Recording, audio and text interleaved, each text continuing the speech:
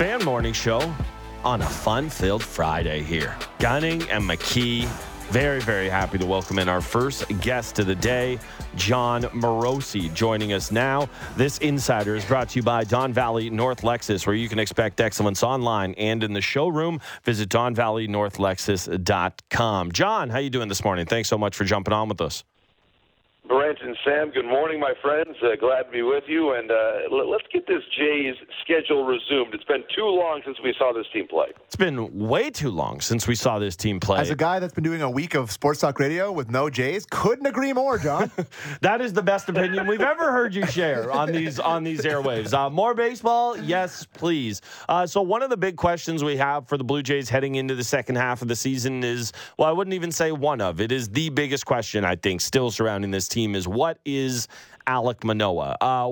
Obviously, they've seen him start one game. It went pretty well. It's been also, a bit of a layoff now. It's been a full week since he started. I would not expect him to get the ball tonight, although they have not announced their starters for this series yet. How big of a swing for the Blue Jays second half is Alek Manoah, and is that kind of the biggest X factor in the second half of their season? Well, it's a great question, and obviously it is of paramount importance for the Jays to see what they're going to get from Manoah going forward. A couple things on that. Number one, the most encouraging part of it all was that he was in the strike zone. Walks had certainly been a problem for him prior to him being sent to the minor leagues, and he obviously was in the zone all night against the Tigers. And so obviously the Tigers do not have one of the better lineups in the American League, so we have to look at that in context. But in general, I think that the strike throwing is crucial to keep in mind. It's one of the more repeatable aspects of what Manoah can bring to the mound. And when you consider where this team is heading in the long term, they do expect to get Hyun-Jin Ryu back. They can probably, with Manoah back in the rotation now, be a little bit more, I think, careful about when they pitch Kikuchi. Maybe he gets a little bit more rest here and there without having to have the bullpen games all the time. And so I do think this puts them in a good situation in terms of rest for this club here going forward. And so it maybe even allows them to focus a bit more on a bat at the deadline than they would have been maybe 2 weeks ago. So I really believe that they have to maybe not necessarily count him in as the all-star version of Manoah from a year ago, but what you're asking him to be is a solid third or fourth starter, because you look at what you've got with Berrios and Gausman, a couple all-stars. I like where they're at right now with their rotation. It's not perfect, but when you look around the landscape of Major League Baseball, guys, there's a lot of teams who would love to have the kind of rotation the Jays have right now. For sure. And I guess you kind of answered my question a little bit there, John, but how much does what the next couple starts for Manoah looks like affect the Jays' approach to the deadline in terms of what they prioritize? Well, I think it certainly affects it and their approach. And I also think that overall it'll be guided a bit by what is available and by what the marketplace can yield. Certainly there's a lot of conversation now about Ohtani. It's not really part of what the Jays are likely to be talking about. So they can operate, I think, apart from that with a lot more clarity about what they need and where they're at. We know their farm system is not necessarily the strongest that it's been in recent years, and I do think that will impact a little bit about what aisles they are shopping in, so to speak. I do think, though, there are plenty of impact players in the areas that they need help. I do think getting one more reliever is going to be important, and we certainly hope that Romano was back healthy this weekend after the back issue scare during the All-Star game. But even whether he is or he isn't, I still think getting one more reliever is something that they should do.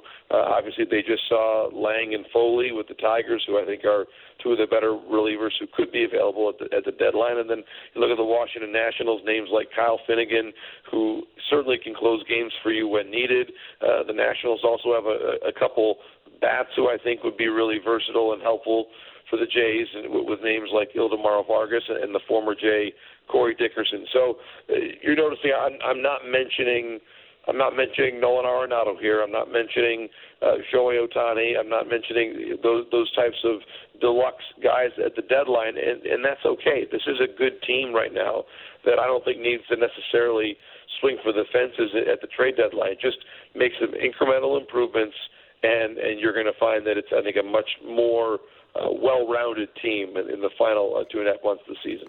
Yeah, I mean, well-rounded was definitely the drum they were beating heading into this year with the changes they made, wanting to get a little better defensively, a little more versatility in terms of the positions they could play. I know you mentioned a couple of Cardinals names there in terms of a team that may be blowing it up. One name that was really intriguing to me is Jordan Hicks. I mean, we know he can run it up there at 102. We also know he was almost ran out of the big leagues earlier this year when his ERA really ballooned. How much do you think he specifically could help this Blue Jays team? Well, I think he could, and I would also say one of the good things about talking to the Cardinals right now is that you could talk about Hicks, and then you could also potentially, depending on how big you wanted to make the deal, you could talk about some of their young bats like Brendan Donovan, Nolan Gorman as well, Tommy Edman. There's a lot of possibilities there with some versatile guys that I think could really help the Jays, and not just for this year. All those three names I mentioned, Donovan, Gorman, Edman, are all controllable beyond the end of this year. But Hicks, the electrifying nature of his arm is something that you are really excited about. And I think, he has at times struggled with command. I mean, when he's in the zone, no one can hit it. I mean, no one. Not even really just in it, right? He just has to get a sniff of the zone. In the vicinity. Just close to it, right, John? Right. I mean, you're exactly right. He's one of those guys where the catcher can basically say, all right, throw it down the middle and we'll be fine. And that's basically what he has to do. Or something, or if aim close, miss close, as they say. And I think that for him, if he's just in that general area, he is going to be in great shape. I think you make a great point. So he is someone that, given where the Cardinals are, all of their rental pieces are available. And whether it's him, whether it's Jordan Montgomery in the rotation, Jack Flaherty as well, the Cardinals, in a way that they've never really been in the years that I've covered the sport, they're in a complete sell mode, at least for this year. And we'll see what happens, obviously, with Nolan Arenado, who is, as we know, Matt Chapman's high school teammate. How about that infield, by the way? I think that they were doing okay for Coach Mike Gonzalez there with El Toro High School in Lake Forest, California, to have Nolan Arenado at short and Matt Chapman at third. They probably won a couple ball games over there. Not a lot of losses in that squad. Something tells me there was a pitcher pitching to soft contact who colleges were just salivating over, like, this guy gets everybody out, and played a little different when he didn't have two Gold Glovers behind him. Yeah, right. Platinum Glovers. I mean, we think about like choose your favorite minor hockey team that had a couple of future Hall of Famers in it. But like when you look at it in the baseball context, it's entirely possible that the two best defensive third basemen in the world played on the same high school baseball team. Nuts.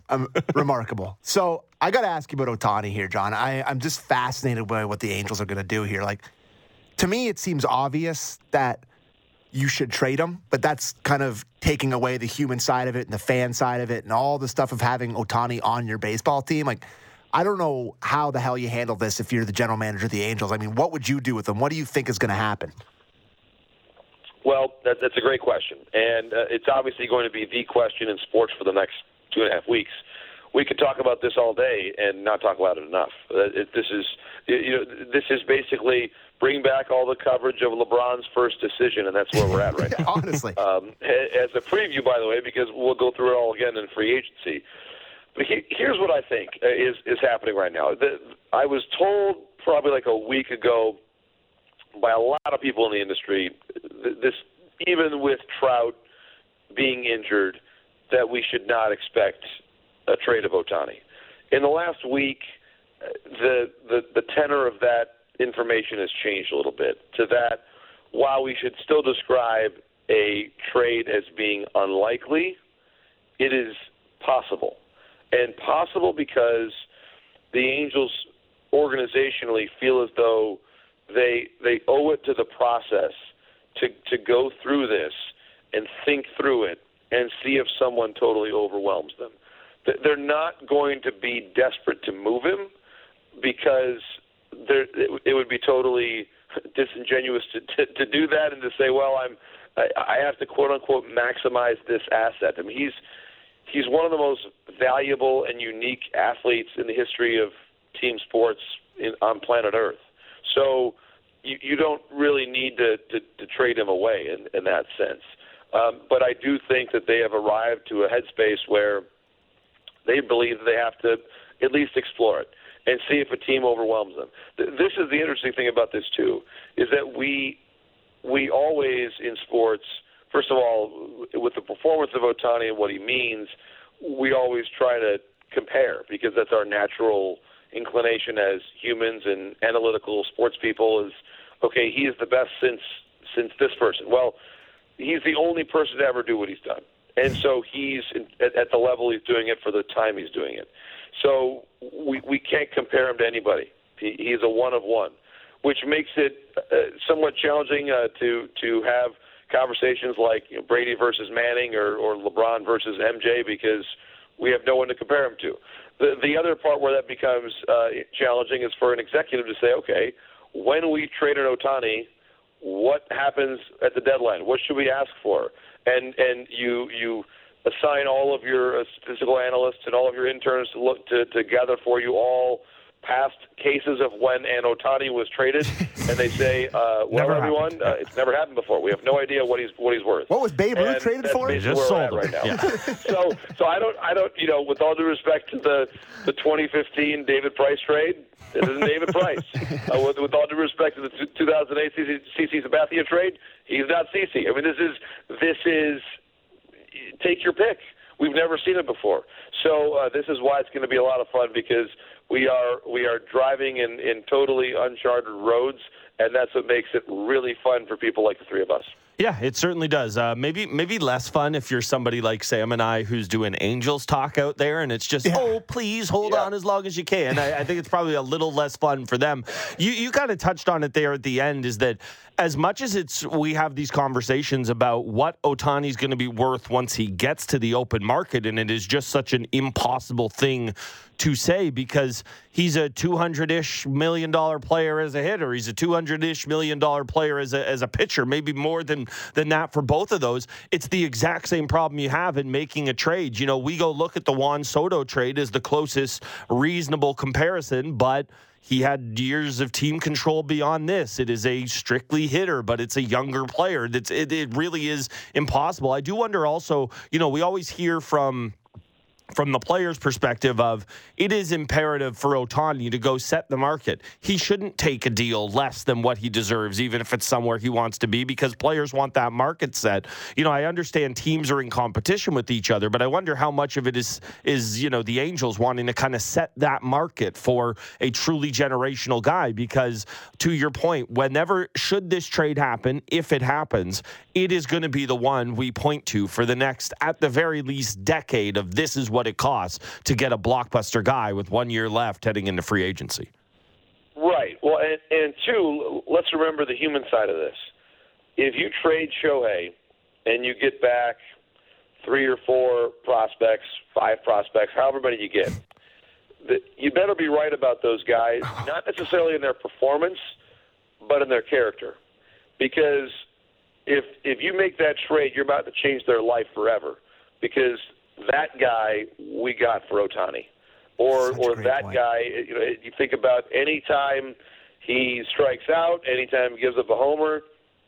You know who they traded to get that guy, and that's the conversation that surrounds them for a long time. You have to be a strong organization, and the Angels have had some turnover in recent years. You look back at how many different GMs they've had in the last 10 or 12 years. Different eras of Angels baseball, they've been, as much as their team has been defined by Trout and Ohtani on the field since the early part of the last decade, in the case of Trout, and the last 6 years with Shohei, there's been a fair amount of organizational tumult, and they need, if they're going to make this trade, just for the sake of everyone's mental well-being, there has to be a really good foundation. And if you make this trade, you're about to put a lot on Trout's plate in terms of being the leader who keeps this thing unified. So this is a way more complicated trade than talent out, talent in, maximize the ability, et cetera. It's different. And I think that the Angels know that it's different, but I also think that they owe it to themselves to pursue and gather the information, because honestly, you're under 500.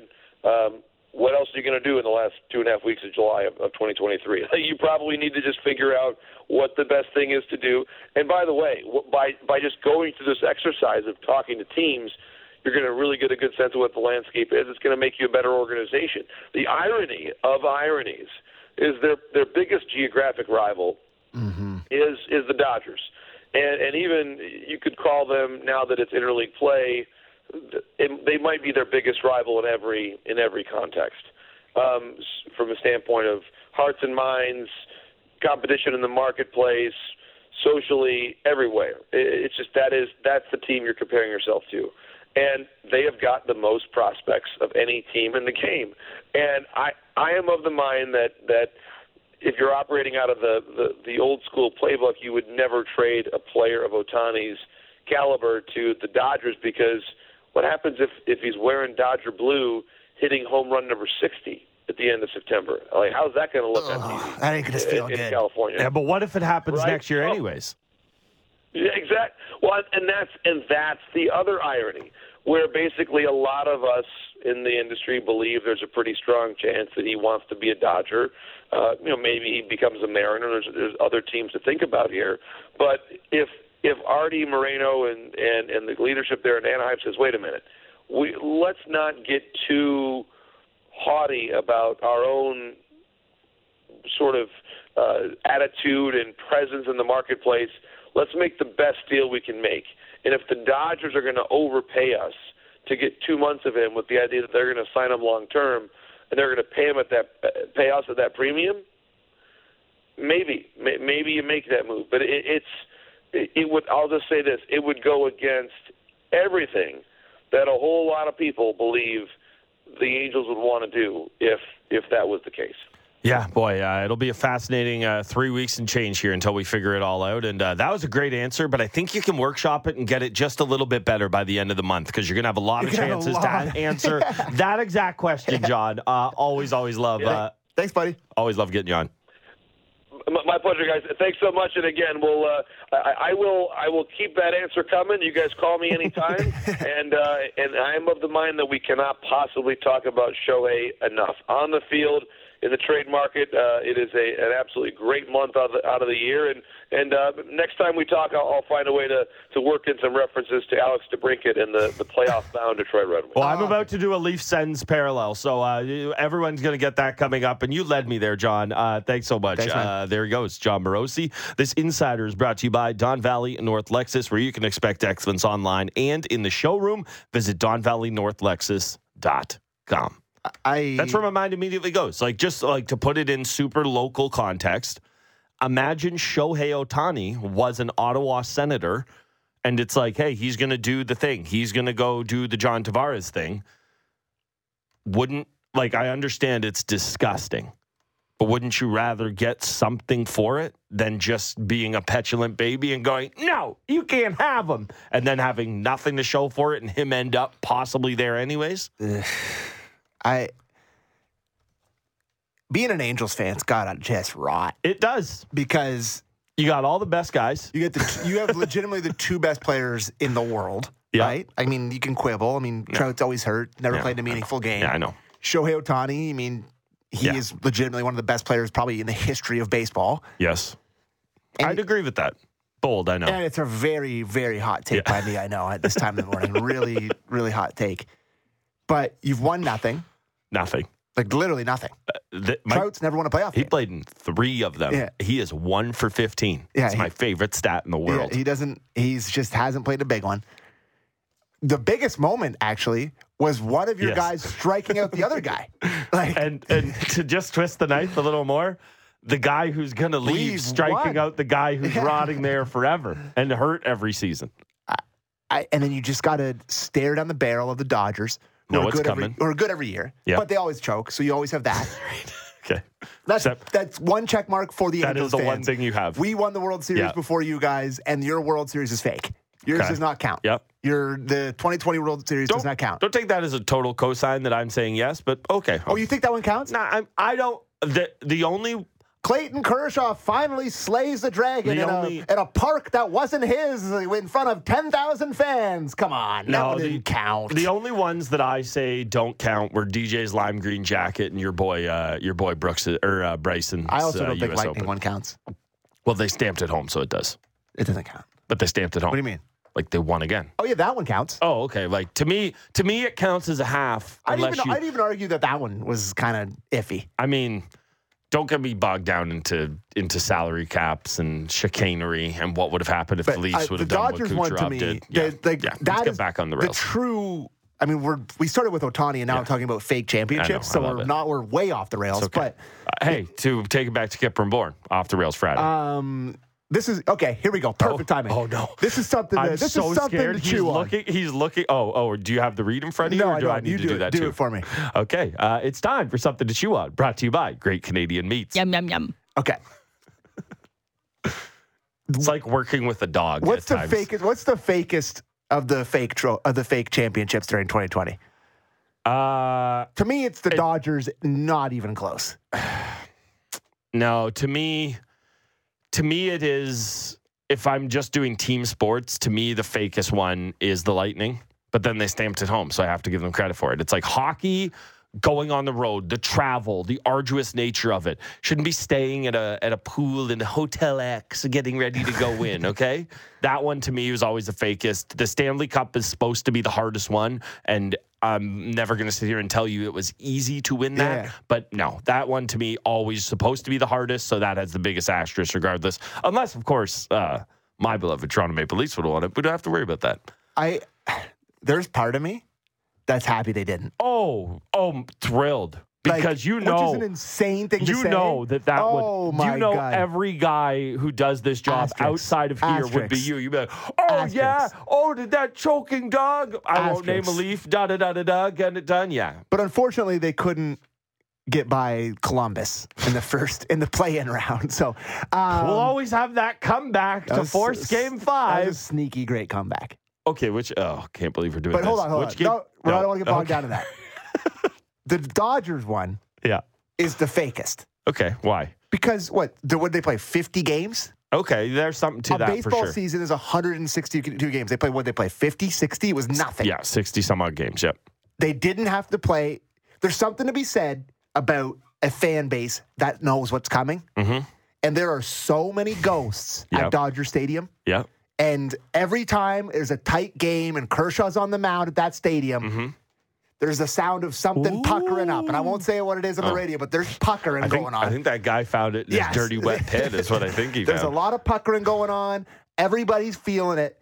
And Kershaw got to have his flowers in front of, was it at Petco Park in front of 10,000 people, not his home park, against the Rays.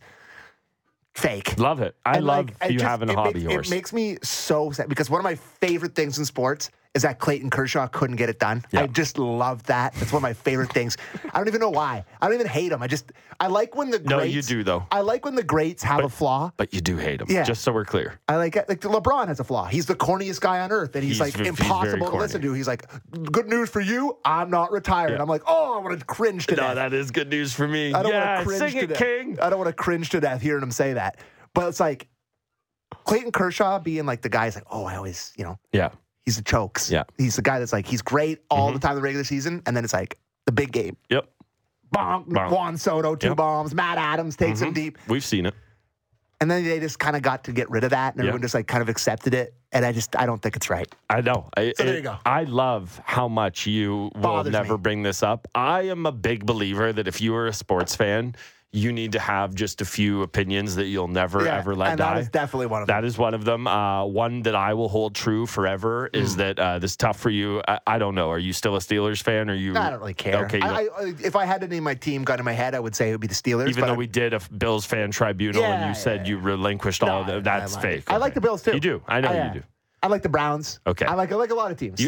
You're a Steelers fan like and you like the Browns. Yeah, I like the Browns. So my NFL one is that Santonio Holmes only 1 foot down in the end zone in Arizona. I think that's fair. I am not convinced still to this day. People have sent me screenshots of his toe allegedly touching. I don't think it did. Can never convince me, and that's why sports.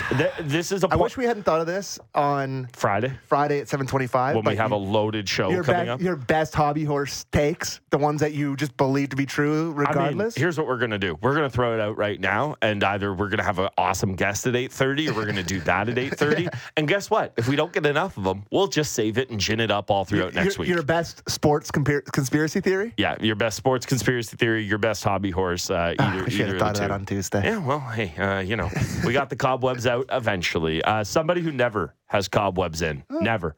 Well, occasionally, but once the mic's on, he's ready to rock. Stellicktricity. It's going to get electric in here. Gord, Stellick going to join us coming up next, halfway through the Fan Morning Show with Gutting and McKee on Sportsnet 590 The Fan. Everything you need to know about the Blue Jays. Blair and Barker. Be sure to subscribe and download the show on Apple, Spotify, or wherever you get your podcasts.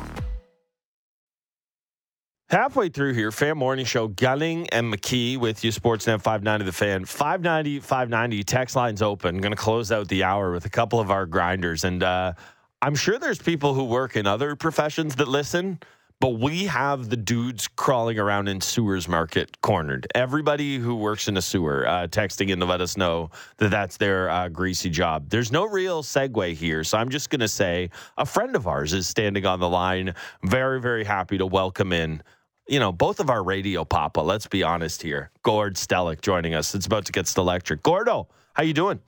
Well, first of all, I'm really enjoying listening to earlier, and it's fun when you get on fire about things and topics. Now, I do not understand the sewer comparable. I don't quite understand that. So what? We'll just leave that alone, Gordo. Okay, We've been just asking for people who have harder jobs than us to text in. This shows we're down in the dumps, if you know what I mean. Yeah, it's All-Star break. We got nothing to talk about, so we were searching and scrounging for a topic, and just asking people who have actual real hard jobs to text in. So that's where that comes from. But yes, no parallel to you. I guess you could say from the sewer to the penthouse, bringing you on, Gordo. That's really the only. So before we ask you even one Leafs question, just to keep it, Kipper and Bourne adjacent at the very least, you got a fill-in host and their producer here.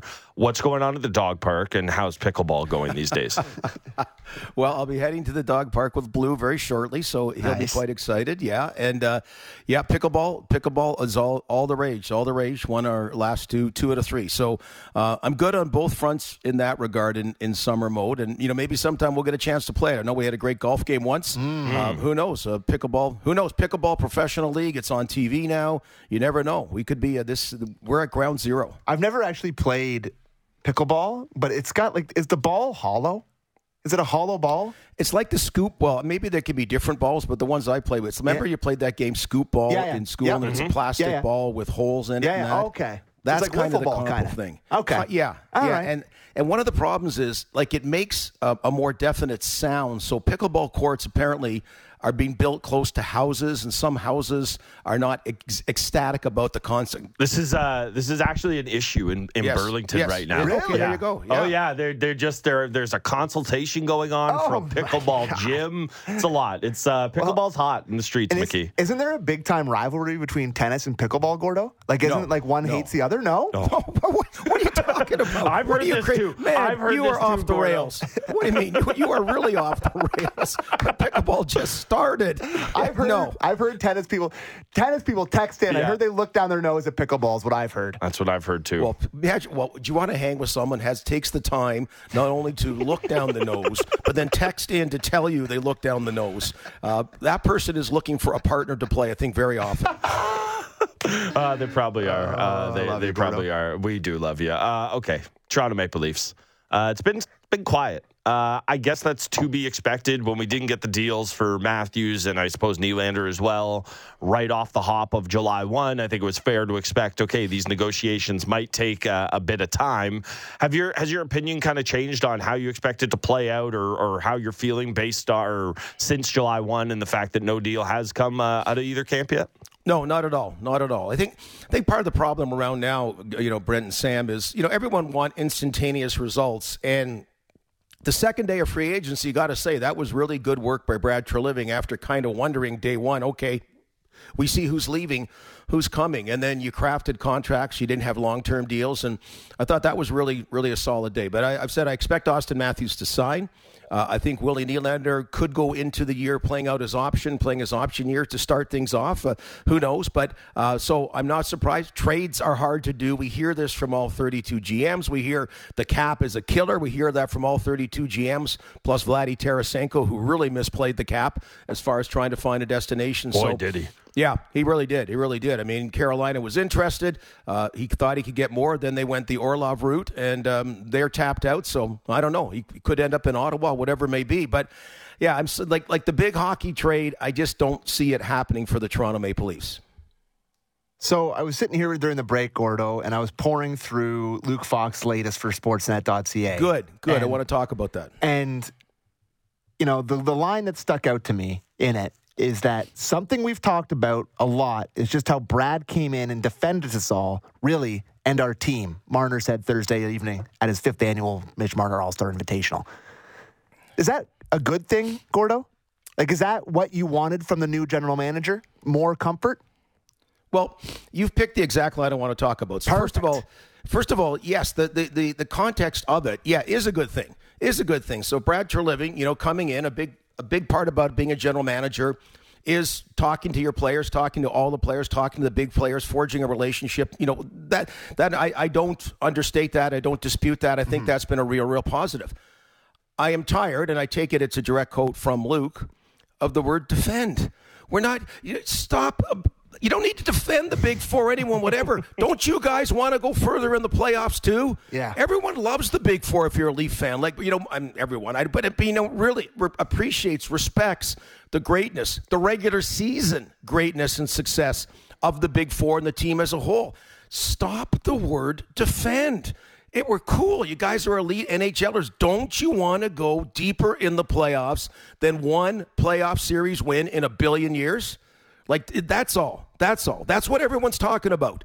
With the Big Four, without the Big Four, whatever it may be, that's it. I'm tired of the word defending this team. And it probably was said very innocently. It's not meant in the context that I'm taking it, but I take it in that context because every summer you're talking about moving ahead and you're hearing about defending. They don't need to be defended. No, I'm right there with you, Gord. I mean, how many times did we have the conversation all year about Sheldon Keefe walking back his criticisms? Guess what? You're allowed to criticize them. And guess what? If they don't like it, they're allowed to play better. And I thought that's the interesting part about it to me is because I think a lot of people thought, especially just comparing the two guys, how Treliving is perceived from the outside versus Kyle Dubas. I think people would have expected a kind of harder stance or more of you wouldn't want an aggressive or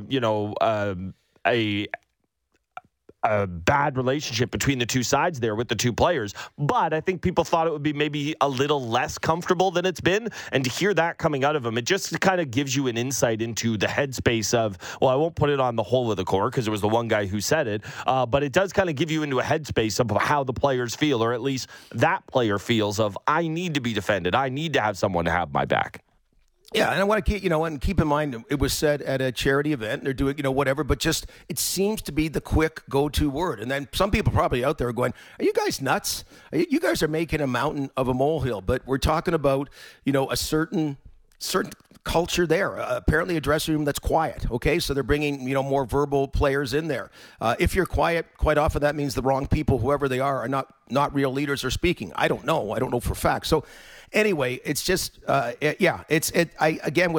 Treliving's case, now I've talked to you guys weren't even born, but I'm doing a book project with Damian Cox about a real great comparable, the 1978 Leaf team. It's going to come out in the fall because it's more with the whole Borja Salming impact, and you think about Darryl Sittler, Tiger Williams, Lanny McDonald, Ian Turnbull, Mike Palmetier, and others are still iconic names. And they won that second-round series against the heavily favored New York Islanders. Now, the downside was when a new general manager came in to take over from Jim Gregory, it was Punch Imlach who made the sweeping changes that maybe some people are saying, I'd like to see Brad Treliving do now. Well, it was counterproductive back then because there was a lot of good stuff there that got thrown out. So I didn't expect him to come and tear a strip off the team. I think the way he's gone about it is exactly the perfect way he should as an incoming general manager under very unexpected and unique circumstances. Yeah, I think for the thing, especially what you brought up there with the idea of a quiet room, I think the question we all have, and it's the one we've had throughout the entirety of this kind of Leafs core, at least so long as they've been a playoff team, is that what can you add around the outside and how much does that matter? I mean, they've tried every conceivable type of voice. There was loosey-goosey Joe Thornton and there was Patrick Marleau who was pretty serious, and now they're going to go the other way with a guy like Ryan Reeves. At a certain point in time, it does just have to come from, you don't want to put it all on 4 or 5 guys, but if that's the core of your team, if that's your leadership group, it does kind of feel like it has to come from there. And I don't know that they need to change who they are personally, but the fact that criticism has been out there so much this summer, quiet room, at a certain point in time, don't those guys have to wear it? Well, well, that's the whole point. You gotta. All of us have to wear stuff wherever we're working or whatever it is. You got to wear the good, bad, and the ugly. And last season was not ugly. Phenomenal regular season. Got over the hump, against Tampa Bay, but then gave it right back by the way they showed up the first 3 games against the Florida Panthers. Not just how they lost, it's how they came out. And now, would some fire and brimstone type player or whatever, a little more jam starting the game, is that part of what they noticed? That we just were a little bit too not the word soft, that's the worst word to use, but flat, just kind of quiet, flat, whatever.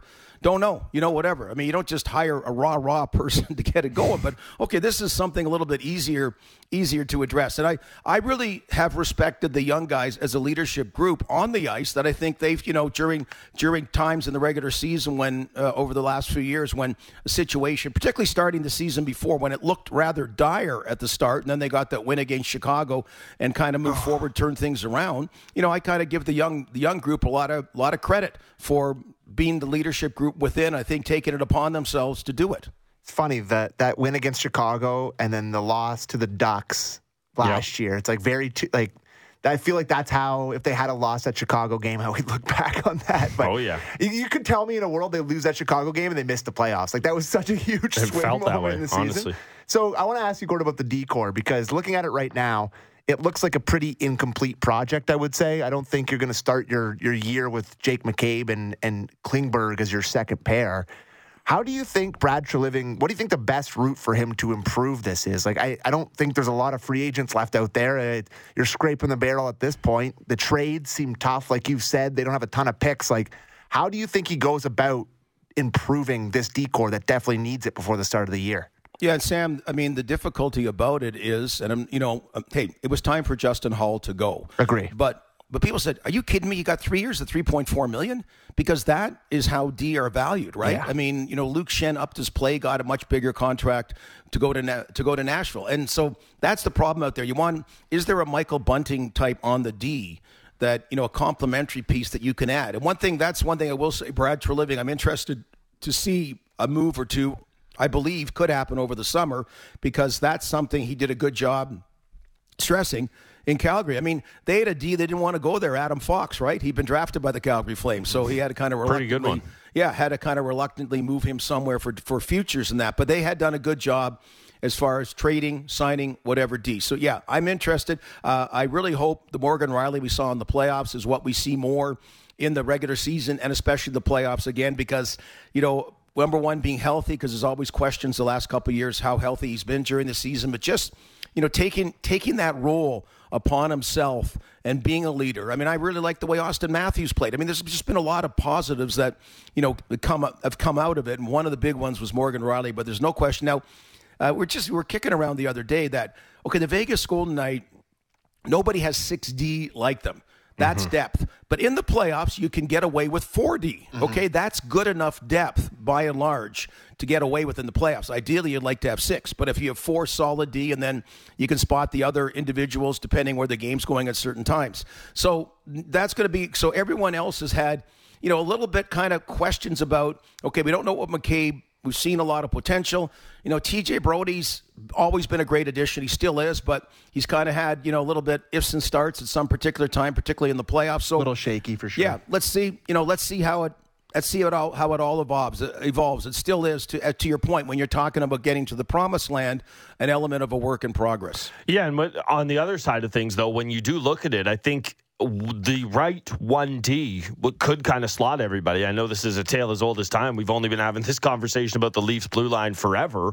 But, I mean, Morgan Rielly, TJ Brody, John Klingberg, Jake McCabe, and Timothy Liljegren, they can all play on my team. I'm maybe not thrilled about the exact spot in the pecking order some of those guys are on this team. But to me, you add one more defenseman in, and obviously you want a little breathing room. That's where your Giordano, Timmins, you kid me all the time. I'm less crazy about him than you think I am. But he's another guy who's kind of poking around. I don't think they needed to give him a 1-1, but it does, obviously everyone's talked about the idea of Brett Pesce or a Noah Hannafin or somebody of that ilk. You slot somebody like that in, and all of a sudden you do feel a lot better about it. I think the other kind of big question with the Leafs, and I imagine we're going to have to wait a long time until we get some certainty on this one, is Matt Murray. If the team makes a big trade that kind of needs his salary to make sense, I think that'll give us our clarity, but otherwise it seems like a bit of a cone of silence. I know the kind of prevailing wisdom was always, well, if it doesn't play out because of the relationship he has, maybe he just goes on LTIR. Kind of hard to do when the guy was your backup when the playoffs ended. Yeah, and again, there's a bit of a disservice to him in that when he's been healthy, by and large, he played well. But again, you're talking how many years that he has not been healthy, and that becomes a problem. So yeah, Your break this year is Joe Woll and Matthew Nyes are legitimate NHLers on entry-level contracts. So that gives you a break cap-wise because they really have not had that for a few years. They had it in spades with, Matthews, Marner, Nylander, and all those guys at one time being their elite players on the team and making entry-level salaries. So, the Murray one is out there. You can't keep trading or swapping out of the first round to dump a contract again. It's mitigated by the Ottawa Senators picking up a portion of it. The reality is they could start the season with the three goaltenders. Again, this is where it comes to Brad Treliving and company about figuring out the cap. Oh, actually, we're going to let you go, but last one. A new GM in Treliving. Going to have to, well, it's possible the two sides come to something before a week from today when his arbitration hearing is. But Ilya Samsonov, possible his kind of, I won't say first interaction because I'm sure he spoke to Treliving, but one of his first dealings with him is going to be one of the more contentious things you can have in a sport. Do you think that will change the relationship between team and player at all, just with there not being the track record? Obviously, Treliving coming in new. Do you think that changes anything? We know arbitration could be a little tricky at times. Well, and I think more and more, with social media and other things, the understanding about the big world out there, it's not the big mystery boogeyman to the players anymore that it was deemed that you were taken to detention and getting just obliterated by the principal about everything you did. So, and I do believe that they'll work something out before. I mean, it's a process right now. It's just, a procedure that you file for arbitration. We know, what is it, about 5% of them actually go to arbitration. The arbitrator still gets paid, though, so they love it. But anyway, so, yeah, I know. Not in the slightest. Not in the slightest, Brent. Okay, happy to hear that. No animosity between the three of us either. In fact, we love you, Gordo. Thank you so much. Likewise, guys. Good luck at the dog park. Good luck in pickleball, and keep that racket down before the tennis people come for you, Gordo. Okay, well, I'm going to keep listening to your Off the Rails Friday as I head to the dog park. There we go. It going. There he is. We better be good for at least the next 5 minutes or so until Stellick gets there. There he goes, Gord Stellick, friend of ours, radio legend. The goaltending is so far from a sure thing. But I feel good about it. You do? Yeah, I do. I like. You're just sure Joe Woll's good? No. I'm sure Samsonov's good? No. I'm as sure as I would be about anybody outside of Hellebuyck and Shesterkin and Sorokin and, whatever that club is to you. We don't need to do the whole thing. It's goalies. Yeah. I honestly, given what I have seen from Samsonov and Joe Woll, I feel that one of them is able to be just as capable as whoever you think the 8th best goaltender in the NHL is, or again, whatever the group, wherever that drop off is to you from Vezina stud to just a guy, I am confident that one of those two guys or both of them at varying parts of the season can be that guy. Am I overwhelmingly confident? Would I bet them to have a Jennings caliber season? Far from it. But this is goaltending in 2023. Okay, that's fair. I mean, like outside of a Hellyebuck move or something like that, and I just don't think that's where you push your chips in with this team. We talked yesterday about how limited the chips are to make any moves. The other part of it as well is just the whole ELC thing, and it's not his fault, but it's why Nick Robertson has been so frustrating. He's the only one that's been able to come close to cracking the lineup forever. Now you're going to have Nye as a guy on an ELC. It does change the math. It changes it in a huge way because you hope, and with Nyes, it's more than hope. We've actually seen glimpses of it. You're going to be asking a lot of them. Yep, you are. And he's a kid that's only played the college season and, coming in, he wore down as the playoffs went on, got hurt. Yep. Like, it's very, that's a big thing to lean on. Yes, it is. And it just, to pencil him in there. I know it's almost like somebody like myself would be saying we shouldn't be so happy to be rid of Michael Bunting in this town because he was a guy who mattered and fit in the top six. I know you are. Take another shift. I know you are, and you're going to miss him when you're complaining about Matthew Nyes having a drop off in December. I will not miss him for 1 minute. Okay, so there's just a guy in the top six for the last 2 years who scored at a 60-point pace, and they're probably, based on how you're talking, anyways, not going to replace it. They added a better version of him for the top six. For 1 year. For 1 year. In Tyler Bertuzzi. And how many years of Bunting's have for? 3? 3. Yeah. God.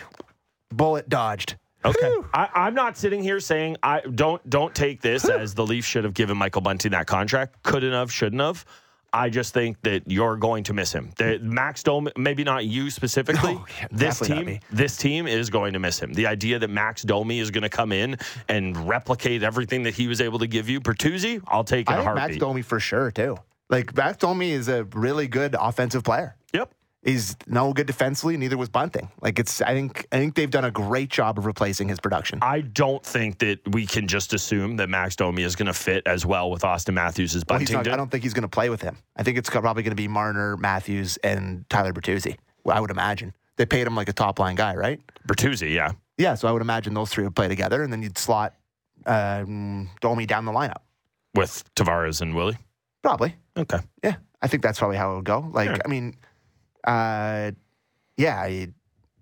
Domi had a big year last year. Yeah, he's a very capable player. The thing didn't he have more points than Bunting last year? I don't know what he finished at, to be perfectly honest. He had 20 goals and 36 assists. The thing I will continue to say until I am blue in the face about Bunting is that everybody assumes that you put anybody on Matthews' wing and it works out fine. And generally speaking, that is the left winger he has had far and away the most chemistry with, the most connection with, and the best play with. Can Bertuzzi be that guy? It's entirely possible, but it's also possible that they do not click because Matthews hasn't clicked with a lot of guys. I mean, Yarncroke, he's wanted to play with him, and when Yarncroke shoots it in the net, we all think it's great, but we spend all of the other shifts talking about how it doesn't work. Yeah. I think it's fine. I don't think they'll miss him for 1 second. Yeah, I wholeheartedly disagree, and I think they do. Because you love him. Well, yeah, I think he was an excellent find on a team that needed salary cap help. All he ever did was give you everything that he could. He knocked Chernak out of the series that you do not win if he does not do that. Like, I will never stop defending Bunting and everything he did for this team. Oh, yeah, did a ton.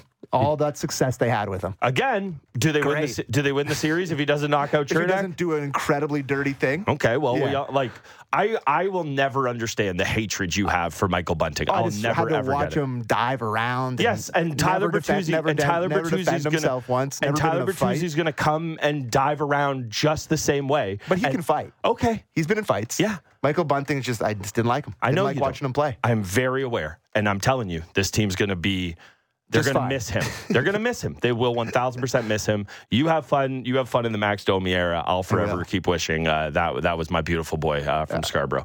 All right. You want to read some grinder text, or you're upset now? No, I'm not upset at all. We don't have any time?